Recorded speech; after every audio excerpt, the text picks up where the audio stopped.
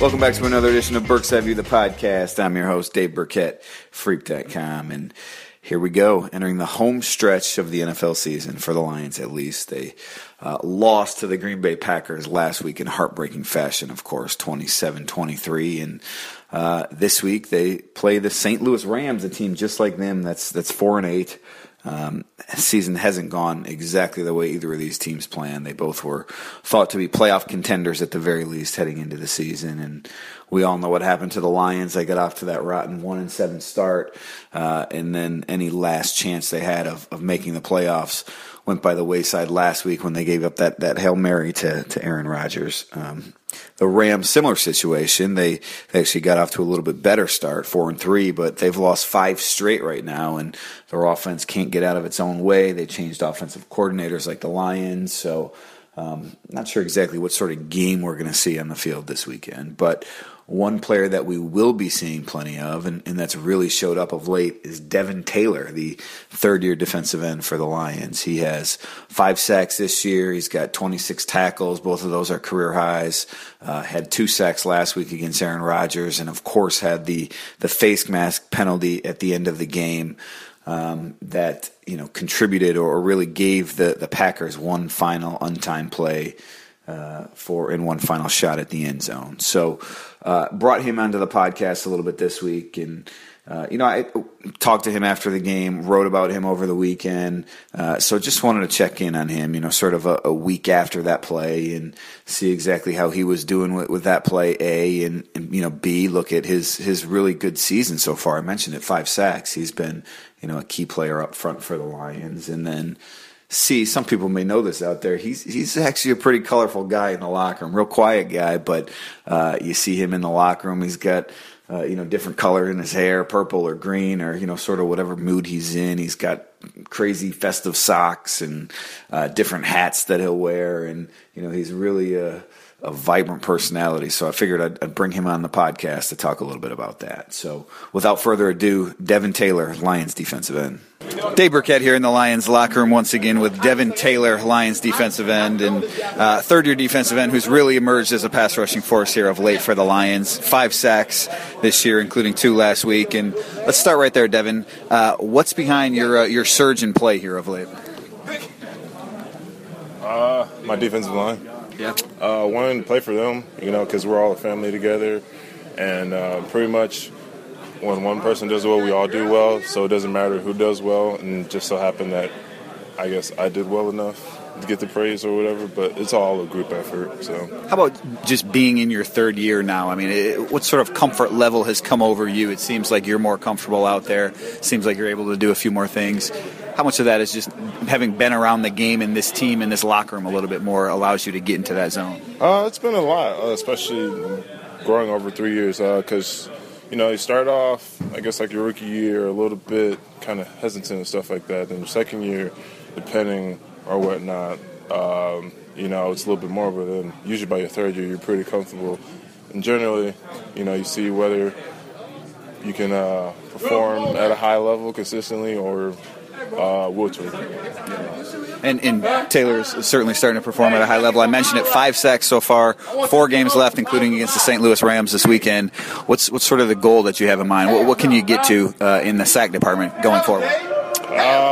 I just want to get to the quarterback. I don't have a set number or amount of times. Just being back there just is kind of like one of those goals for me. So. You had 2 last week. We're in the locker room with a couple guys around us, so excuse some of the language behind us. But you had 2 last week. What's the and maybe some of that was overshadowed by the face mask at the end, the debatable face mask. But I just want to ask you, what's the feedback that you've got from guys, the best piece of advice you got from guys after that play? Keep playing. There's nothing else you can do other than just keep playing.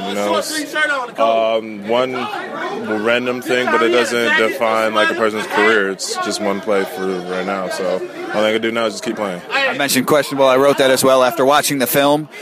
Did you think that was a penalty? I mean, I knew what I did. particularly even on the field, even during the actual time it occurred. But, it's whatever the ref sees. So there's nothing I can do about that. All right, you guys play the St. Louis Rams this week, and we'll get to that in a second. But you're one of the more colorful personalities, I think, in this locker room. We see you with different color hair at times, or different socks on, different hats, that sort of thing. So can you tell me a little bit about where that personality came from? I don't know. Probably at a young age. I always thought outside the box kind of thing. And so I guess more as the years developed, it got a little bit more creative as the things I was able to do, more so because of time and the allowance of being able to do it. So, well, are you a hat guy, a shoe guy, a sock guy? What's your collecting fetish? I'm a sock and t-shirt guy. Yeah, I got probably 180 pairs of different socks. 180 pairs of socks? Yeah. Give me some examples of what you like to wear.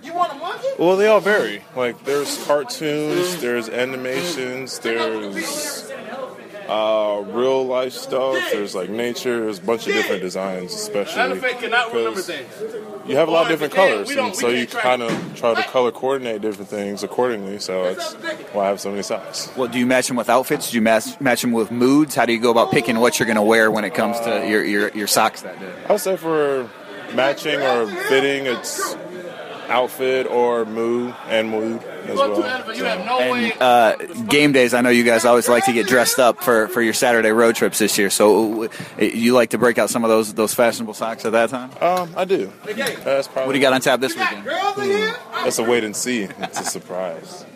All right,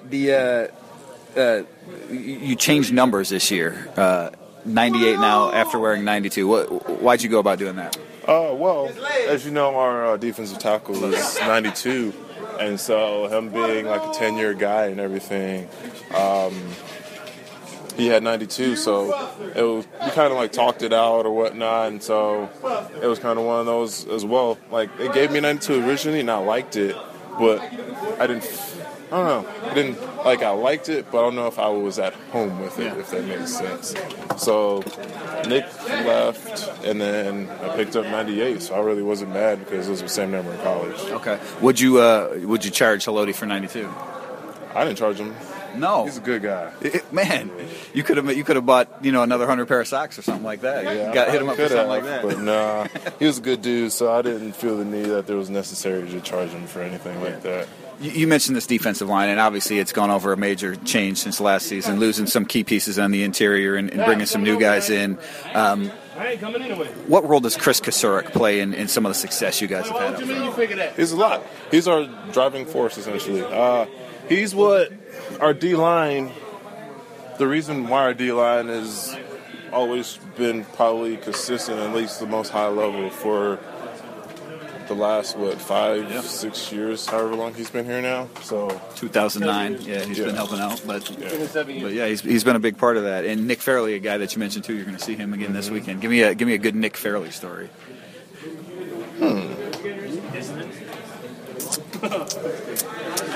Think about it.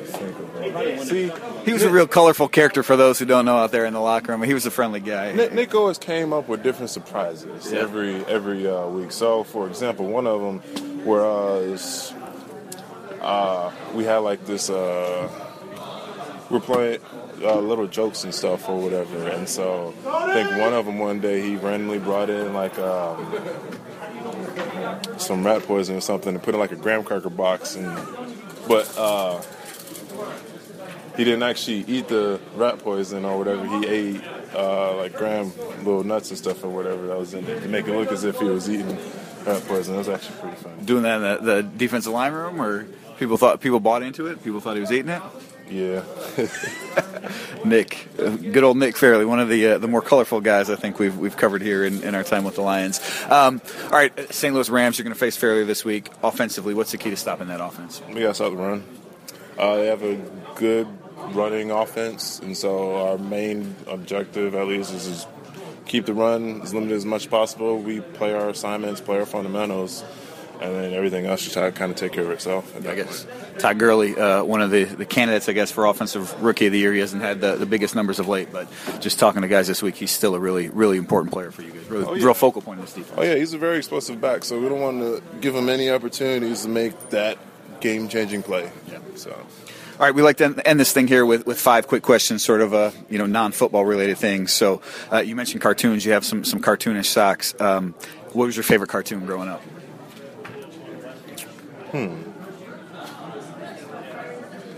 I would say either Recess or Rugrats. Rugrats, yeah. Were you much of a cartoon guy? I mean, did you get into them when you were watching? I was a Nickelodeon kid growing up, so I watched a lot of cartoons. All right. Beaufort, South Carolina is hometown for you, right? I know you do a little bit of fishing. Yes. If you could bring 2 people in history along with you to fish, who would they be? 2 people in history? It could be current people somewhere on this earth that you know now, somebody in the past that you might have wanted to meet. Any 2 people in history. Okay, let me think about this. I'll take President Obama. Yeah. And then...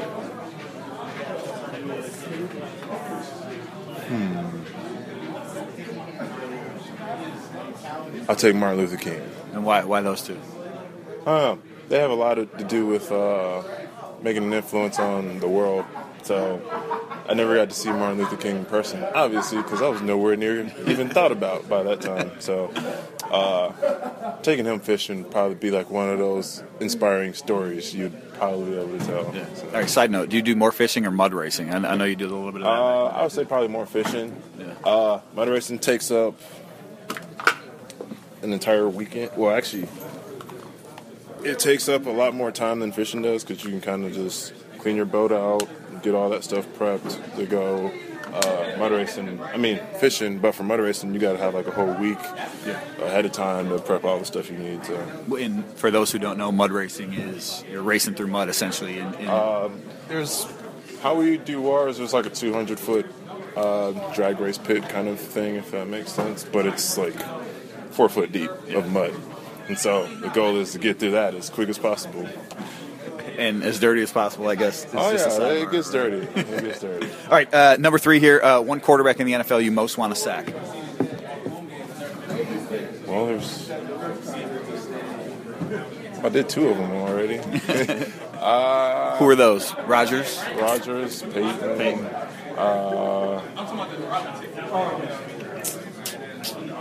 Still currently somebody out there you really want to get. Another potential Hall of Famer. Yeah. Still haven't actually got Drew Brees. Not Drew Brees. You get a chance at him in a couple weeks. Yeah. Go with him? Drew Brees it is? Drew Brees. There you go. All right. You can be on one reality show. What reality show do you want to be on an episode of?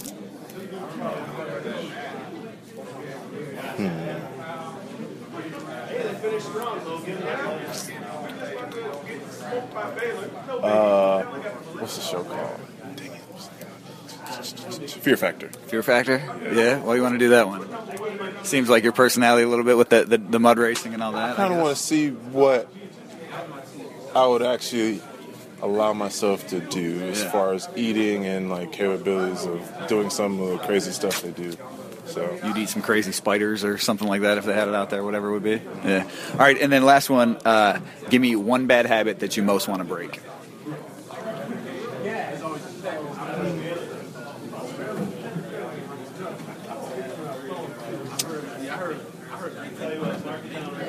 Eating too much candy. Just in time for the new year. It can be a New Year's resolution. Devin Taylor, thank you for joining me here on Berkside View, the podcast. All right, thank you.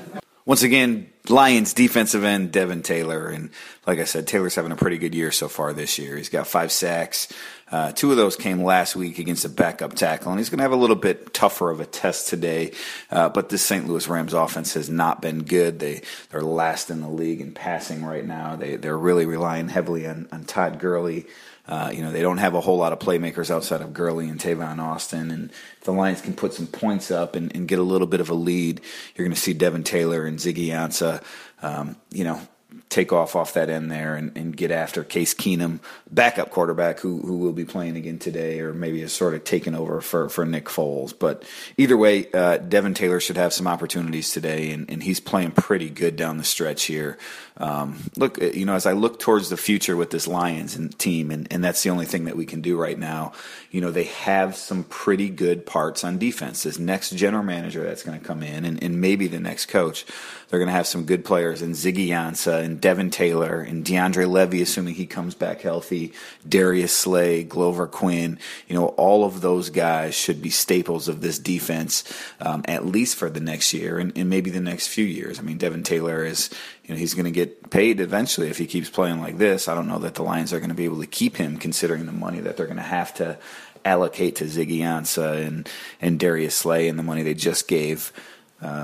DeAndre Levy, Matthew Stafford's going to be due for a new contract eventually. So Taylor might be a guy that, is down to his final, season plus with the Lions. But either way, it's been nice to see the development from him, a pass rusher who just turned 26 years old last month, who, 6'7", big body, long body. I think he's still got a pretty bright future ahead of him. So as for this weekend's game, look, I picked the Lions to win in the paper. I kind of went back and forth in this game. I don't have much faith in either team right now, and why should you? Of course, I mean it's a case where I mentioned it. The Lions haven't been playing great football all season on the offensive side of the ball, especially. That defense has sort of turned things around, but they're going on the road. They're coming off a tough loss. They haven't been the most resilient bunch this year, but yet they're facing a Rams team that's lost 5 straight and that doesn't really have much going on offense. So I figure the Lions they're good enough defensively, especially against the run, that they should be able to stop Todd Gurley. If they can do that, they should win this game against the Rams. Get to 5-8 and maybe finish the season 2-2 down the stretch here, and give Jim Caldwell and some other people at least a fighting chance to save their jobs, depending on what the Fords want to do, what the next GM wants to do. So that's it for now. I'm Dave Burkett. This is Burke's Eye View, the podcast. I thank you as always for downloading here, listening to it on Freep.com, downloading it on iTunes. We'll be back next week, and we got a special guest for you next week. Carlos will be back joining me, and we're going to bring Tony Ortiz in. Tony Ortiz, Lions sideline reporter. He's heading towards his 300th sideline game, doing sidelines on the radio for the Lions and everywhere else he's been. So that'll be next week. Till then, I'm Dave Burkett, Freep.com.